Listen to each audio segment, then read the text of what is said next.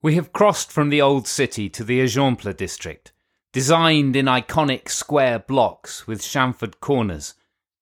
This is the Barcelona built by those 19th century industrialists. And this extraordinary house is Casa Batlló, one of Antoni Gaudi's most celebrated buildings, with its dragon roof and bone-formed balconies.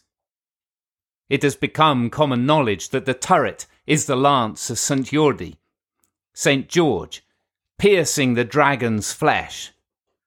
Sant Jordi is the patron saint of Catalonia, after all. In the Catalan legend, Sant Jordi the knight slays the fearsome dragon to save a princess. She was offered to the dragon by the people of the nearby town as payment to stop the beast's raids. The price for keeping the dragon at bay had been livestock, but when the livestock ran out, the town drew lots to discover which of their children they must send instead. It was the daughter of the king who Sant Jordi found outside the dragon's lair.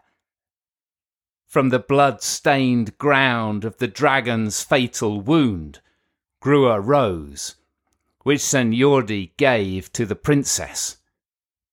On St. George's Day each year, the story is remembered with the giving of roses and of books. Casa Batlló, now a symbolic site of the slain dragon, is covered with roses in celebration.